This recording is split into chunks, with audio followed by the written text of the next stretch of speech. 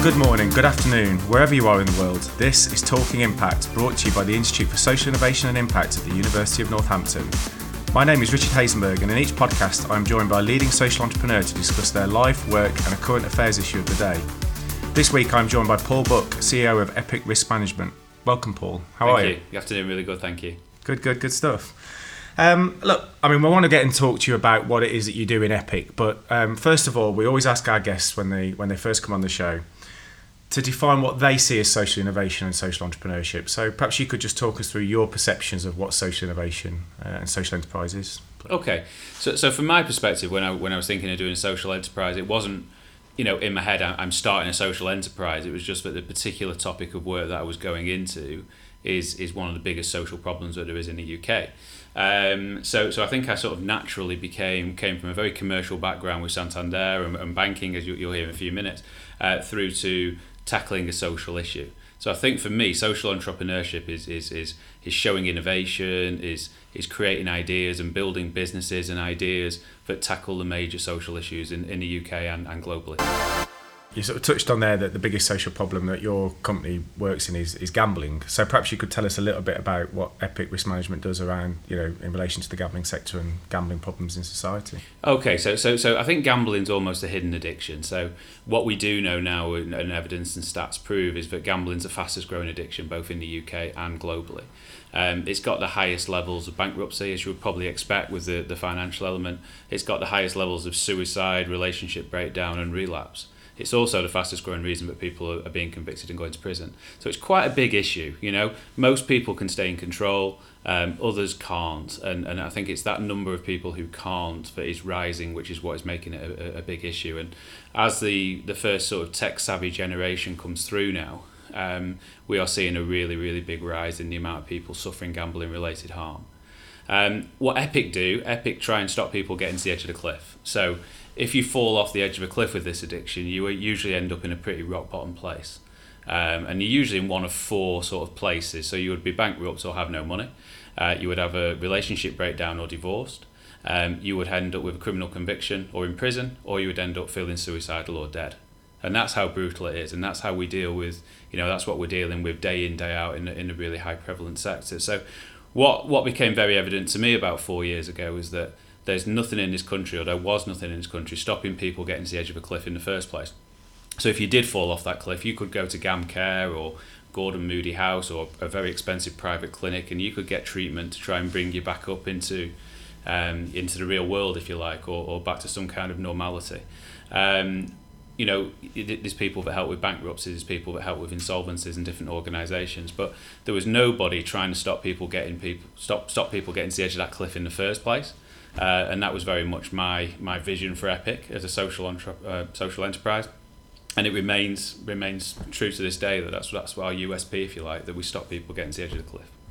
So it's very much an early intervention sort of preventative strategy then for dealing with potential gambling addicts or early stage gambling addicts. Yeah, absolutely. Epic is not just a sort of glorification of our business. It's education, prevention, identification, and control, and they're the four aspects of our business. So we want to stop people we want to educate people. We want them to help them make better decisions or more informed decisions around gambling, rather than just being sucked in by gambling advertisements and free bet offers and things like that. We want to help. It's not just with individuals. We work a lot with organisations and businesses and workplaces, just purely because we've got a bigger spread that way. We can affect more people's lives doing it that way. It's very much a case of let's make sure there's a policy and procedure in place to make sure that the organisations understand what to do, what a fit for purpose pathway of support looks like, how to deal with an individual who they do suffer, and that in turn protects them as well as an organisation from fraud and theft and everything that goes with it. Let's touch on some of those businesses and organisations that you work with, and we both like our sport, so it's always been interesting to me to know you and work with you in this respect. But I know you're involved in rugby and cricket and football, so perhaps you could talk us through the spread of organisations, and not just in sport, but that you work with as a consultancy. Yeah, so when we set this up in 2013, it was a case of where do you go and work? Gambling is such a wide issue. It doesn't just affect professional sports people, or doesn't just affect people in the army or anything like that. It can affect anybody at any time. Only this week there's been a priest who's been convicted for a large. So it really is non-discriminative as far as an addiction goes. But when I was setting this up, I was thinking, well, where do we go and work? And the obvious place to go and work is to go where gambling harm is most prevalent. And that is really across 5 sectors. We originally thought 4, but a 5th one to come in, as I'll explain just now. So by far and away, the most prevalent sector for problematic gambling and gambling-related harm is the financial services industry. So it's probably not a surprise to most people. There's access to money. There's a very competitive mentality amongst that kind of sector. And more than a quarter of problematic gamblers in the UK probably come from that sector, as far as evidence shows. The others are professional sport. And within professional sport, you're quite right, we work really extensively across that now. So we work with each Aviva Premiership club, we work with England Rugby, the England Women's Rugby, we work with every professional cricket county and England Cricket, we work with Professional Jockeys Association, we work with Rugby Players Ireland, so the 4 big provinces over in Ireland, and we also work with a number of football teams. And I think what's probably interesting here is 2 big parts of the work that we like to do with EPIC is to raise awareness and decrease stigma across this.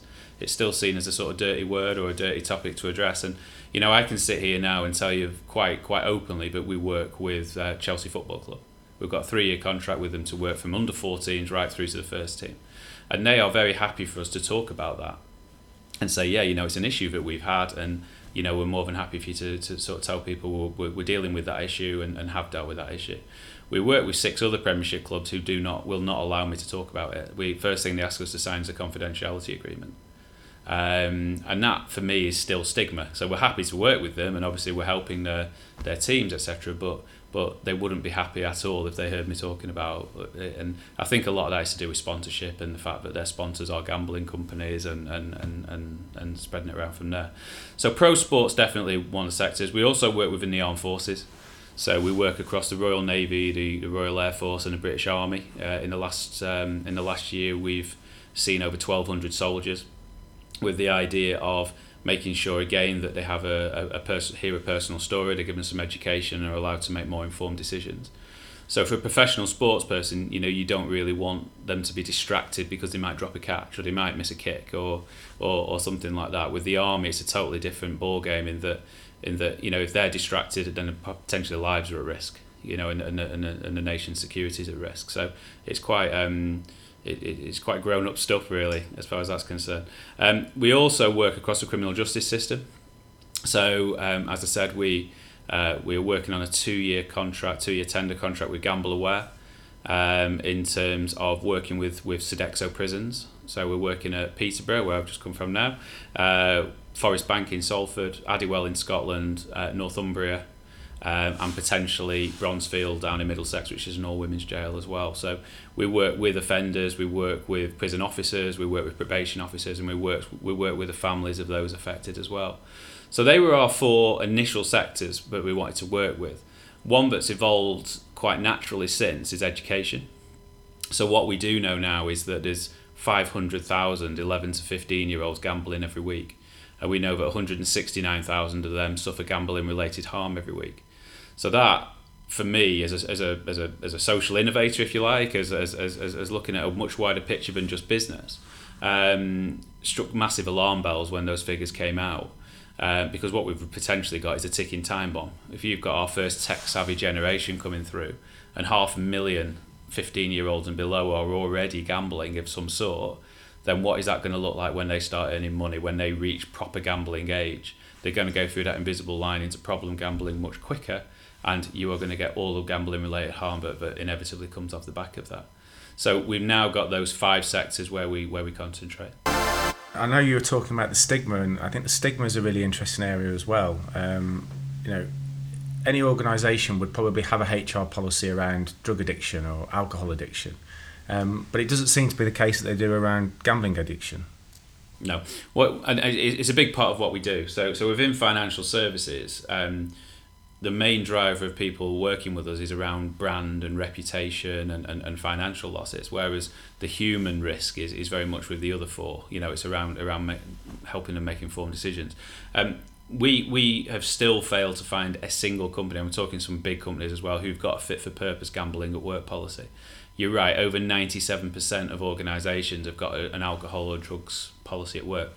So if you, and we've done this with HR managers, you phone up an employee assistance programme, or you phone up some senior HR teams and ask them to tell them what their drug policy is or their alcohol policy, they will be able to rattle it off, literally word for word and so on. You ask them what the gambling policy is, and they'll either eventually admit they haven't got one, or they'll say, well, we just do a similar thing to what we do with alcohol, or and so on.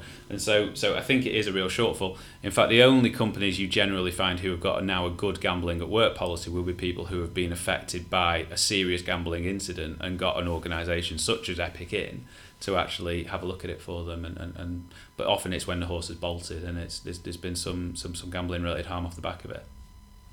Okay, I mean, we understand now what it is that Epic does, but perhaps let's just explore your life journey to becoming the CEO and founder of Epic. You talked earlier about you identified a social issue you wanted to tackle, and therefore becoming an entrepreneur and an innovator around it was a logical extension. But perhaps you could just tell us a little bit more about the process behind that. Yeah, no worries at all. So basically, a very long story short. First 18 years of my life I didn't gamble at all. Now gambling was a very, very different animal in those days. I mean, I'm 41 now, so in those days the only way you could gamble would be to go into a bookie shop between 9 o'clock in the morning and 5 o'clock at night, get a little pen, write out a slip, and you could gamble up really on the football pools, on horse racing or on greyhound racing, and that was it. There was no in-play betting, there was no cash in, cash out, there were no 143 markets on every football match or anything like that. It was just totally different. And I had no interest in it. I was very competitive. I grew up playing cricket, I grew up playing football, etc. But I had no interest in what you would class as the gambling related sports. I then went to university at the age of 18. Went to Leeds University, worked out for the football team and got picked in a squad of 16 in the first week. And what struck me very, very early on was, of the 16 in the squad, I was the only one who wasn't a big gambler. So all the other 15 ever really spoke about. I was thinking there'd be a lot of chats maybe about girls or about alcohol or whatever. But really it was a very, very, very concentrated betting culture even from day one.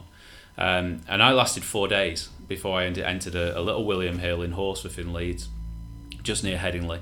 And went in and placed my first bet, and I hadn't got a clue what to do. And it was literally a case where I was just look what everybody else was doing. Obviously the next race was up. Everyone seems to be betting £10 each way, which I didn't even realise meant that you had to give them £20. I thought it was just 10. And I picked a horse called Lisna Cargill Girl, purely because I'm a Preston North End fan and they run in blue and white. Now if I was a Burnley fan or a Man United fan, then I probably wouldn't be sat here now. But because I supported Preston and the jockey was wearing blue and white silks, I put my £10 each way on Lisna Cargill Girl at 33-1. And really the next 12 minutes or so in that betting shop changed my life forever, because against all the odds, against all the form or anything, Lisna Cargill won really quite comfortably. And my £10 each way as a young 18-year-old, first bet I've ever placed, was suddenly worth about £500. And I still remember now that feeling that went round in my brain as that horse passed that line, and I realised, that's what I was getting back. And the truth is that for the first 18 years of my life, I'd never gambled. For the next 17, there wasn't a day went by that I didn't. That's how easy it is to become a gambler. Now, I wasn't a problem gambler straight away. I was what I would call as a recreational gambler. So a recreational gambler will be in control of three things: the time they're spending gambling, the money they're spending gambling, and how much of their brain space is taken up by the thoughts of gambling. If you're in control of all three of those, then gambling isn't an issue. It's a legal activity and it's something that most people can enjoy. The worry we have is that more and more people can't stay in control of all three of those things. And as soon as you lose control of one of them, you generally lose control of the other two quite quickly. And that's what happened to me. I left university, moved back to Lancashire, where I'm from, and after a quick dabble with retail, I went into banking in 2001 as a financial advisor, and my salary trebled overnight. I had a lot more disposable income. I got married in the same year, and really what happened between 2001 and 2011 was a story of three worlds, completely compartmentalised from each other, completely separate. I didn't really mix them for reasons that will become clear. But in terms of those three worlds, my career went from strength to strength. So I was working for Abbey National, which now most people will know as Santander. And for 5 years, I was a really successful financial advisor, stroke wealth manager. In 2006, I became a regional manager. In 2010, I became a divisional manager. So the career was going great. During that time as well, I got married in 2001. I had Connor in 2004, Rebecca in 2006, and Georgia in 2010. So the family, again, no health issues. Everything looked great. And I think if you looked in from the outside, the world of Paul Buck would have been quite an enviable one. Really successful financial career, great family, no health issues. What could possibly be going wrong?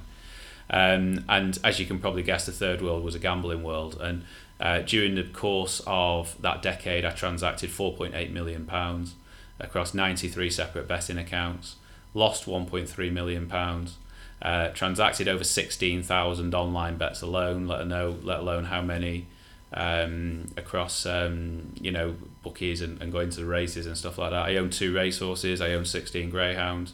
It was a world that was completely out of control and also completely hidden from anybody that knew me. And of the £1.3 million I lost, the truth of the fact was that £500,000 of it was my employers, was Santander's. And what had happened with me is the money had run out in 2006. And as a pathological gambler, which is the other end of the spectrum from a recreational gambler, you just don't care where the money comes from. You just have to place that next bet. It's an addiction, it's an illness.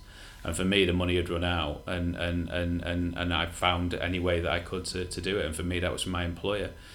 We do a lot of work in prisons now, as I said before, and a lot of people will start selling drugs to deal with gambling debts. Other people will murder people to pay gambling debts. Other people will ram post offices. For me, my employer was a financial advisor, was a financial company, and I found a way of getting the money from their account into my account.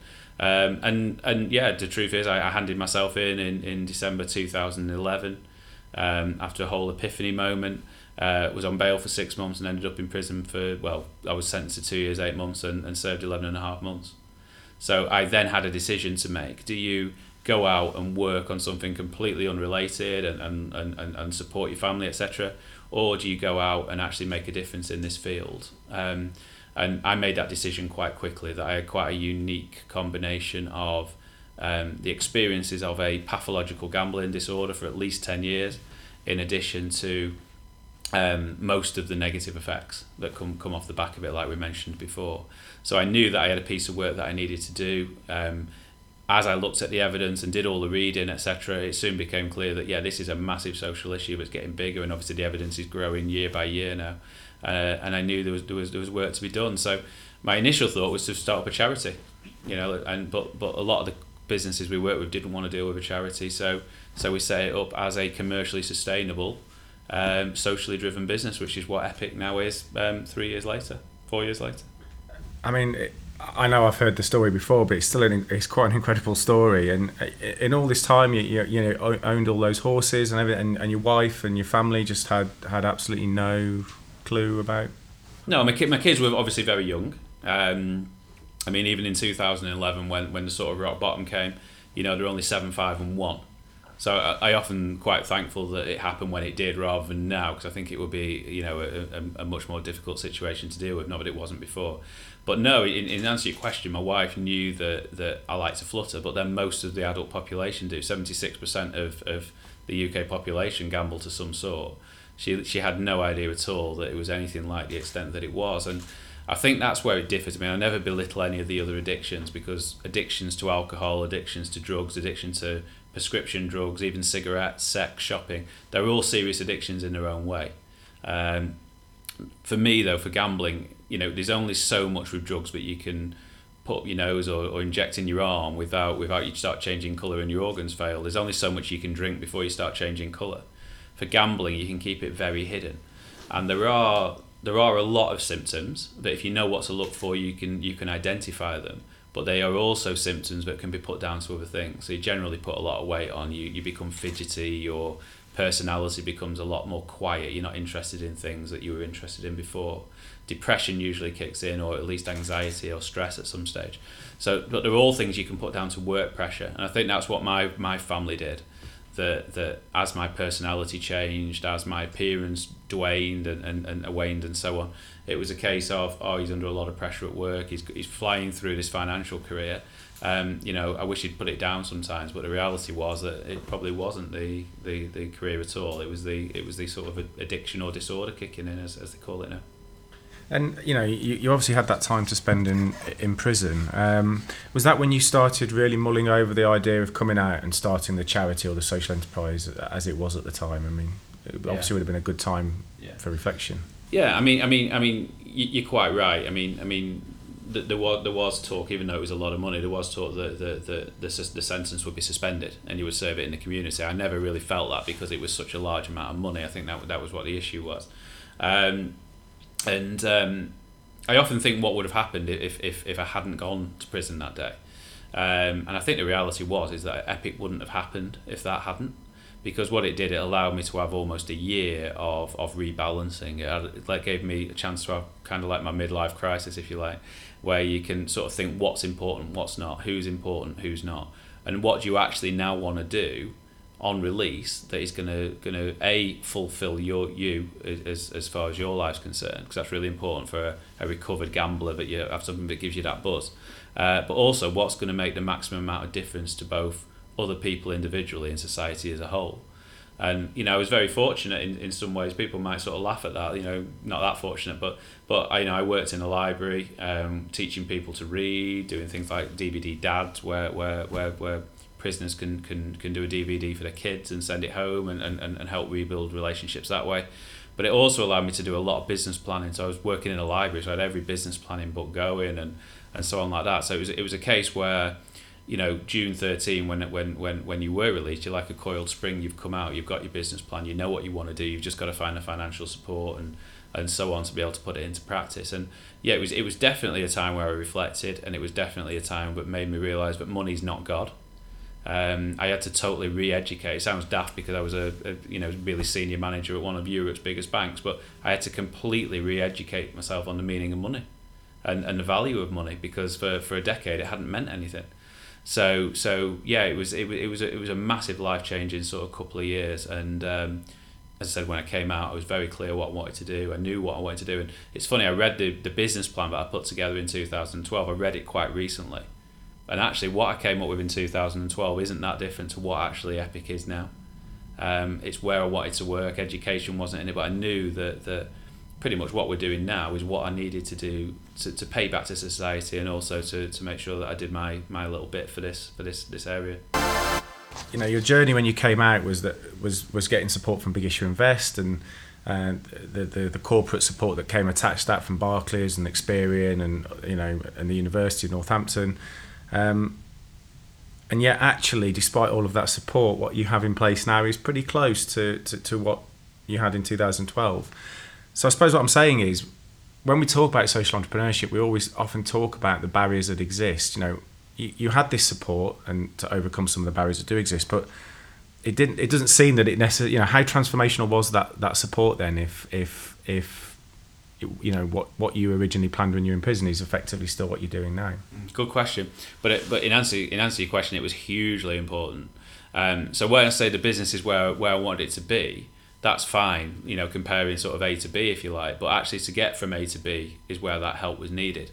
So in terms of, you're quite right, there was two lots of support really. One was unlimited initially, which is just some social funding, and they gave me sort of 25 grand across quite quickly actually upon release, but allowed me to do a pilot project of why gambling was a problem for companies and what they would engage in.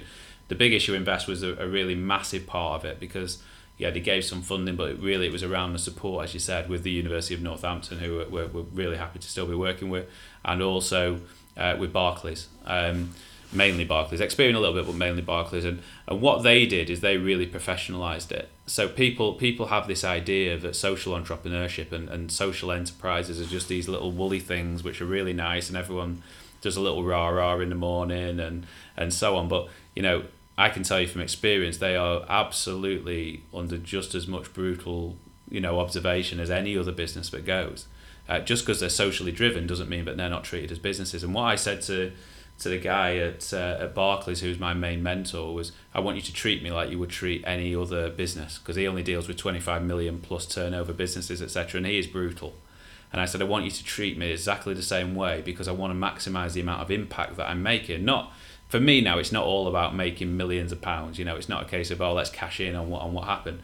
I want Epic to grow and be as big as it possibly can and successfully commercially, so that you can maximise the social impact that you make. Because the whole model of it is the more money we make, the more people we've helped, and the more money we make, the more social causes we will contribute to. So it's got a really nice kind of, I think we call it a lockstep model that works. But literally, I went in for the first meeting with Barclays, and he just basically ripped my business plan to shreds, from name downwards. So we were called initially Epic Problem Gambling Consultancy. I think it was when I first met yourself. It was. And the first thing he said within 5 minutes of the meeting is, you are not going to be able to work in financial services industry called Epic Problem Gambling Consultancy, because there's not a financial institute in the world who will want to be seen to be working with a problem gambling consultancy, because what will investors think, what will customers think? So within 5 minutes, 10 minutes of that meeting, Epic Risk Management was born. And we do fundamentally the same, but it's amazing how much interest you get as a risk management company rather than a problem gambling consultancy. Again, stigma attached to it. So yeah, we literally rewrote the whole thing, and over a period of 15 months, and that's still ongoing now, he has really professionalised the whole thing. So the truth is, without that support from Big Issue Invest, the University of Northampton, Unlimited, etc., A and B might be very similar from business plan to where we are now, but we would never have got to be without it. Yeah. So it's at that strategic level, it's very similar, but it's all of that sort of micro level stuff that's just so crucial to driving the business forward. Yeah, I think there's two things. I think one is there will be a lot of obstacles. There is a lot of obstacles to social enterprise. But there's also solutions to all those obstacles if you look in the right places and get the right support, and I think that is I think that's a really important part of it. And the second thing I always wanted to stress again is that just because it's a social enterprise doesn't mean it's any run any less as a business. They have to be run as a business or they will not survive, because social enterprise still have these perceptions that they're not proper businesses. So a lot of suppliers or a lot of buyers won't deal with them, which is crazy. But it is still the perception. So you've almost got to work harder for your business than a normal business, if you want to call it that. I mean, that's always an area that I find interesting as well. In that, you talk about stigma with gambling, but actually, I think sometimes, particularly with the organisations that you're working with, big corporates or organisations that behave like corporates, such as sports clubs,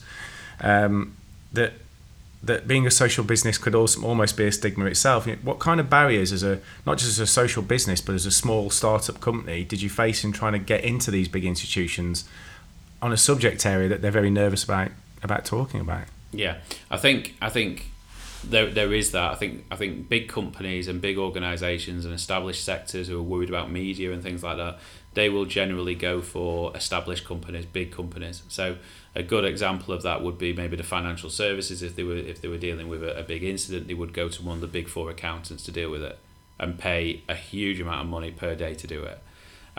When we started out, we were charging about 25 times less than the big four would per day. And that was probably because we were trying to establish ourselves, probably because there was a bit of a self-esteem issue that you just talked about. Are we good enough to work with these people, and so on. And we another thing with the support we got, we had an afternoon with something called Boston Consulting Group, who are a very successful consulting group globally, and they said to me, there's two things that you're doing wrong, and it's all about confidence in your business, because at the moment you're hamstringing it. So the first thing is you're going bottom up rather than top down. So you don't understand, what you're dealing with here is one of the biggest issues in the world right now, let alone the UK. And you're going in at a customer inquiry line and trying to expect to go up all the different layers till you eventually get to a decision maker who might be 20 layers up. So what you've got to do is you've got to have grow ability in your business and confidence in your business, and you go straight to a CEO or you go straight to a CRO and you say, this is one of your biggest issues, who is it who I deal with it? And if they put it down a level, that's fine, because the CEO's told them to do it. But your route to decision maker is a lot quicker. And we did that from literally the day after. He said the other thing is you can't underprice. So it's one of those tricky things. So you're social enterprise, you're a startup, you're against the EYs and Deloittes of this world. You've just got out of prison, you've just set up this business up, and you're going in and you're just happy that someone's going to talk to you. let alone pay you any money. But what they said to me quite brutally was you're way undercharging. So what they'll do is they'll look at what you're charging, they'll look at what EY are charging or whoever else it is, and they'll say, well, they must be 25 times better. We'll go with them. So they were the two big lessons that I learned quite early on from that afternoon with Boston. And we don't go in and overcharge. We certainly don't charge anything like they do, but I think we do charge now a fee which is more commensurate with what we can provide. I suppose your pricing structure, in a way, it ties into your brand, doesn't it? Because they're looking. If you're too cheap, then they're thinking there must be a reason that you're so cheap, and so they avoid it. I suppose like you would buy any product as a consumer. The last area we like to talk about, and we ask everyone social entrepreneur this, and it's a little bit tongue in cheek, but the idea behind it is to really focus on exactly what you've been saying. So is social enterprise, purely social? Is it a business? Is it a hybrid of the two? In your mind, can a social entrepreneur drive a Lamborghini? Okay, good question. Simple answer for me is absolutely why not. They can drive whatever they want. I think what you might find is a social entrepreneur wouldn't particularly want to drive a Lamborghini as much as a I keep calling him a normal business person, and I don't mean to say that because it's totally against what I mean. What I think a social entrepreneur is probably just as business minded and just as business like and just as much likes rewards. It might not just all be monetary rewards. I think a social entrepreneur, from my experience and my difference in mindset now, would gain other rewards than just the Lamborghini or the desert island or the mansion in Barbados. I know of some social entrepreneurs who still have got that, and I don't think there's any harm in that at all. It just means that they have gained those by actually making a huge social impact at the same time. But I think what you would generally find, the mindset is different. So if you're in it brutally just to make money and to get the Lamborghini and to get the house and to get the island and everything else, you're probably not as bothered about what happens in terms of getting there, the journey. Whereas a social entrepreneur will be more interested in the actual journey itself. And if those things happen, great, but it wouldn't be your primary motivator.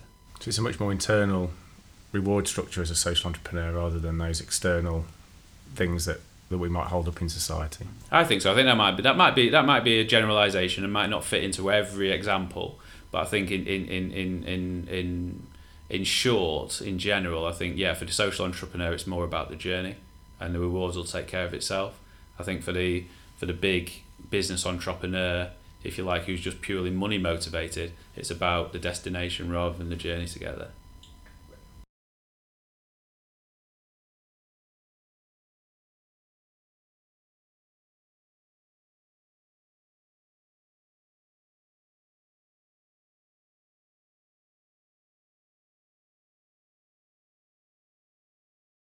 You absolutely do, and I'll be honest. These days, the money side of it, I leave to other people. So, we have a bookkeeper who comes in twice a month now. Actually, who feeds straight into an accountant, who feeds straight into some of my directors, who are all business valuers and accountants.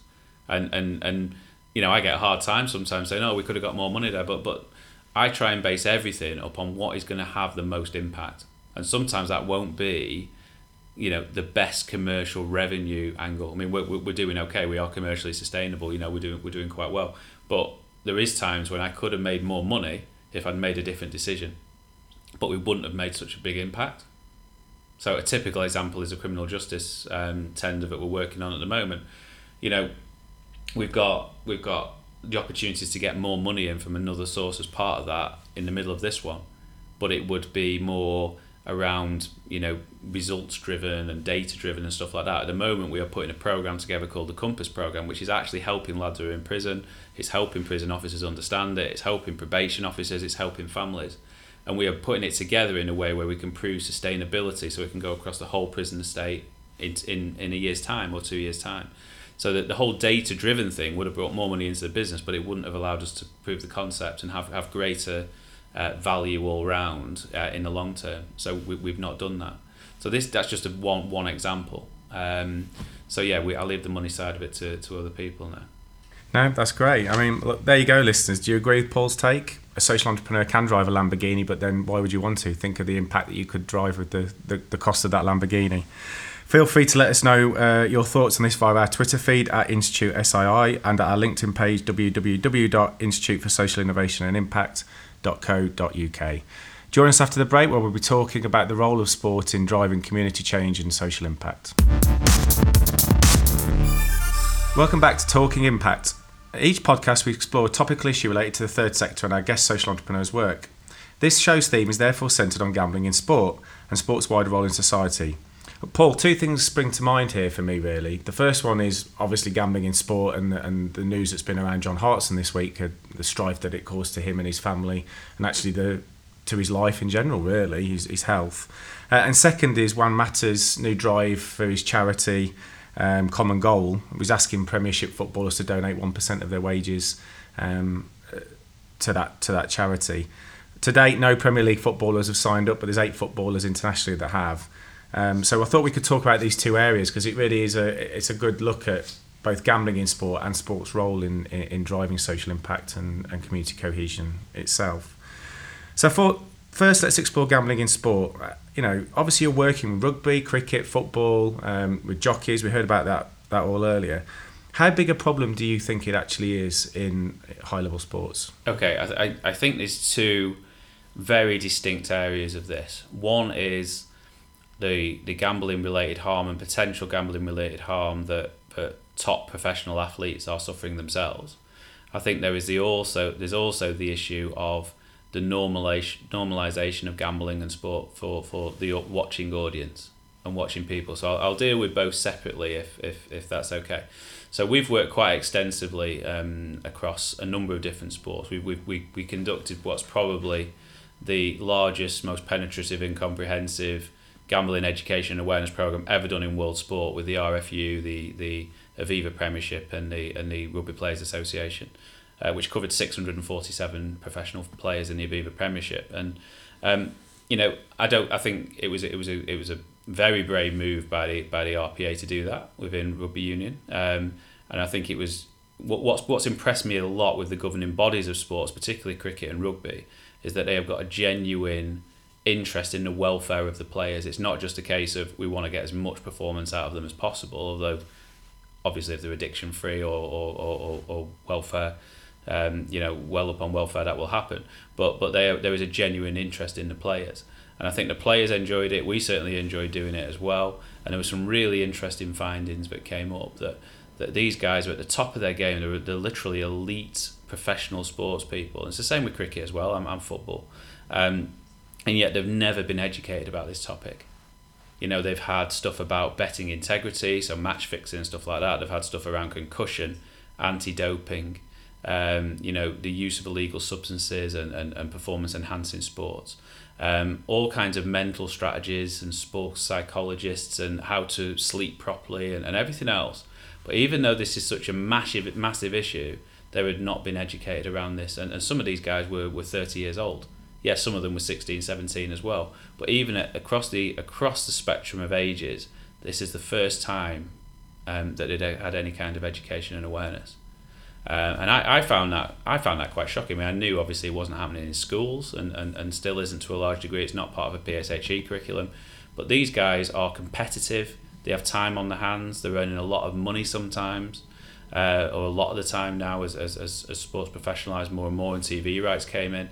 So they've got all the cocktails to be potentially problem gamblers and suffer gambling harm, but they'd never been educated, had never been treated seriously.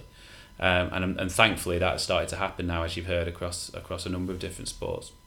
So in answer to your question, yes, I think there is a problem with gambling within sport. I think people have always known there was a problem with gambling within sport. They just haven't known what to do with it, and hopefully we've helped to sort of fill that hole, if you like, and do it in a very impactful way that will encourage players to come out and talk about it very much in the same way as they do about mental health now. Depression, stress, anxiety, which I know again has come out in the press. We were at a conference with John Hartson only a couple of weeks ago in Malta talking about responsible gambling, and John speaks very, very well about the issues that he felt, and there was a recent one with Kyle Lafferty up in Scotland as well, and there's some other high profile ones. So the more these respected and looked up to players come out and talk about it, the more that your general public will also talk about it. So I'm all for it. And when people like John Hartson talk about this. I mean, what kind of support do they think needs to be in place to help players, and what kind of, how do you go in and support that? Because I can imagine it's not always an easy environment to go into, not specifically into the changing room, but metaphorically, to talk about these issues with players who might not be that open to being supported in the first instance. We've been really surprised. We were warned when we went in and started doing the rugby sessions, and to a lesser degree the cricket ones, but we were warned that you'll struggle to hold their attention more than 20 minutes. They won't want to listen. It might be a case where who are you to tell us what to do with our money, kind of thing. And obviously the team thing, one starts and a few others would. But I have to say I didn't find that at all in any of the sessions. So we did 17 sessions and covering over 600 odd players. And the guys are actually really intelligent guys.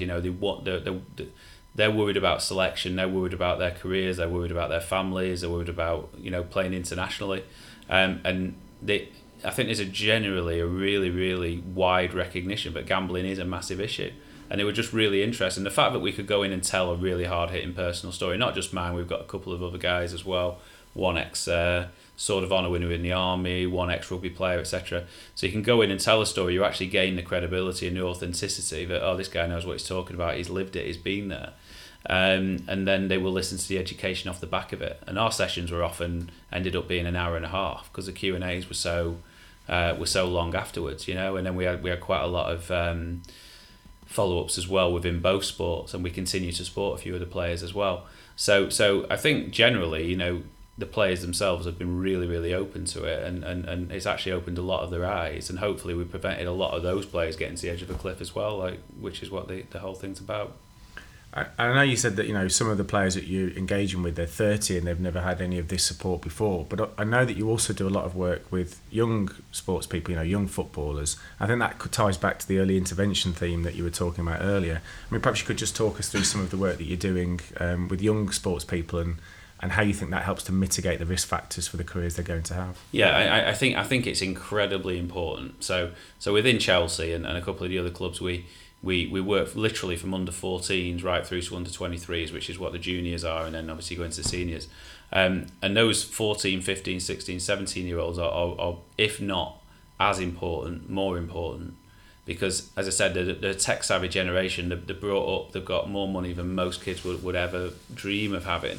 They've got the best mobile phones, they've got the best laptops, they live with house parents generally if it's a big Premiership team. And these guys have got a lot of time on their hands and a lot of money, and not really the education or the maturity to be able to deal with those amounts of money and that amount of time and the adulation of playing for Premiership champions or whatever. So the education is important. So with the PCA, the Professional Cricketers Association, we do the Rookie Elite Academy at Edgbaston every year, where every new first year professional comes together at Edgbaston. There's usually about 40 of them, and we give them a session about not just about gambling, but also about alcohol and drugs and past players talk and stuff like that. Similar with the rugby, we go to rugby school or Lillishall every year and speak to all the new first year professionals. And for me, these are the most important people to see, because if you let these guys go into a changing room where there is a gambling culture historically or currently, or you just allow them to sign that first contract, earning a lot of money, and then go and start playing professional sport again with adulation, time, a lot of travelling, etc., then before you know it, they will be sucked into the culture without being given the education and the awareness training to allow them to actually make decisions for themselves. What I like to think is that they go in now much more informed. And actually, I've heard of instances where it's been reported back to me where young professionals have gone in and actually been educating the senior professionals. Oh, you shouldn't do that. We've not seen this, and so on. And that's great. Because what will happen then is the senior professionals' careers will come to an end in 5, 6, 7 years' time. And actually, if the top age groups have been informed from the age of 17, 18 onwards, then you should see a much lesser prevalence. Oh, so it's like the ripple effect of social impact, isn't it? That your beneficiaries are effectively going out there and repeating the work that you're doing. So yeah, it's really important that, because I think a lot of the social entrepreneurs that I've dealt with, and I'm sure the ones that you've dealt with, your natural instinct is you want to make as much difference as quickly as you can. And I think one thing you've got to accept, particularly me, I've got a very compulsive personality, is that you want to change things overnight and you don't understand why you can't and whatever. And you've just got to understand, but this could take months and or years before it actually the full effect is hit. But you keep chipping away, you keep doing the right things, you keep having the right, beneficiaries and stakeholders involved in the business, and you will eventually start making a difference, which we're starting to see now. Okay, great. Let's go on to talk about the One Matters charity that's been in the news then. And obviously this takes us away from gambling, but I think it's still important. It talks about the type of society that we'd like to see and how we feel we can drive impact within it. The take-up has obviously so far been very poor. And I don't say this to bash professional footballers, because there's many of them that are doing fantastic charitable work and donating money elsewhere. Some of it we know about, some of it we probably don't. So they don't necessarily need to engage with what One Matters asking them to do. But nevertheless, I mean, to have had no Premier League footballers as of yet, 2 months in, sign up to it is a little surprising. Do you feel this is a reflection in society as a whole? I mean, what's your take on the whole movement that One Matters trying to drive here? I think it's an interesting one. I think it's very well intentioned. I don't know One Matter. I know a couple of his teammates, but I think you're right in what you said. First and foremost, is that the general public and whatever will don't understand the true extent of what these professional guys do. So it's a completely different world. It's a complete world away from normal reality. I mean, these guys, certainly in the Premiership and the top guys, but you're referring to there at United and so on, it's completely devoid of any kind of normal reality. And the players don't make a lot of decisions for themselves. So they all have financial advisors. They all have Premier advisors. They all have agents who advise everybody around them, and so on. So in terms of money, they make very few decisions for themselves. Now you do see some of them splashing out on different things, and of course they can if they want to, but the decisions around things like that wouldn't be done. I know a number of players who do an awful lot for charity, but you would not know it if you didn't know them. So I think another thing with players, and this might be again this bit of a sweeping generalisation, is they don't like being told what to do. And the fact that One Matters come out and almost said, look, we all should be doing this, would be the last way of getting them to do it. I do know of other movements quite similar to this, usually club specific, where one of the players has gone around the changing room and said, look, this charity is close to my heart, can we do something to support it? And every single one of them has done it. But I don't think as a general mentality of a Premiership footballer, they like being told in a public arena what to do. So I'm not saying that is the reason. I don't know the reason in such, but I do think more of them do more than we kind of let on. I mean, maybe we can actually tie it back then to what we were talking about earlier, in that when you originally came out to set up Epic, you were going to set it up as a charity, and actually realised quite quickly that wasn't the best approach, because companies wouldn't want to engage with a charity. Do you think any of this comes down to that societal perception we have of charities versus something like a social entrepreneur or social enterprise or a business per se? I do, yeah, and I do think that the middle space is quite confusing to a lot of companies and to a lot of people. So a lot of companies, and I won't say who it was, but when I was setting up, we set up as a sole trader, and they said, what's your legal entity? And I said, well, I'm a sole trader, but obviously we're going to become a charity. I can't do with either of those. Right, okay, why is that? Well, you need a VAT number, you need to be a limited company, you need to be an established company, and all this kind of thing. And it kind of didn't happen once, it happened 2 or 3 times. And I was quite surprised at that and quite shocked at it. But I do think there is this mentality, not just in big business, but also more widely, that charities and social enterprises aren't proper businesses. They're not credible. And I think that's a big thing that you've got to change. Now, when I became a limited company, we had a lot of social things written into our articles about what we will contribute to good causes and so on. But we do now pride ourselves, and it's in our annual report and everything, that we are a commercially sustainable but socially driven business. And that is a new concept. People don't get it sometimes, and we have to explain it.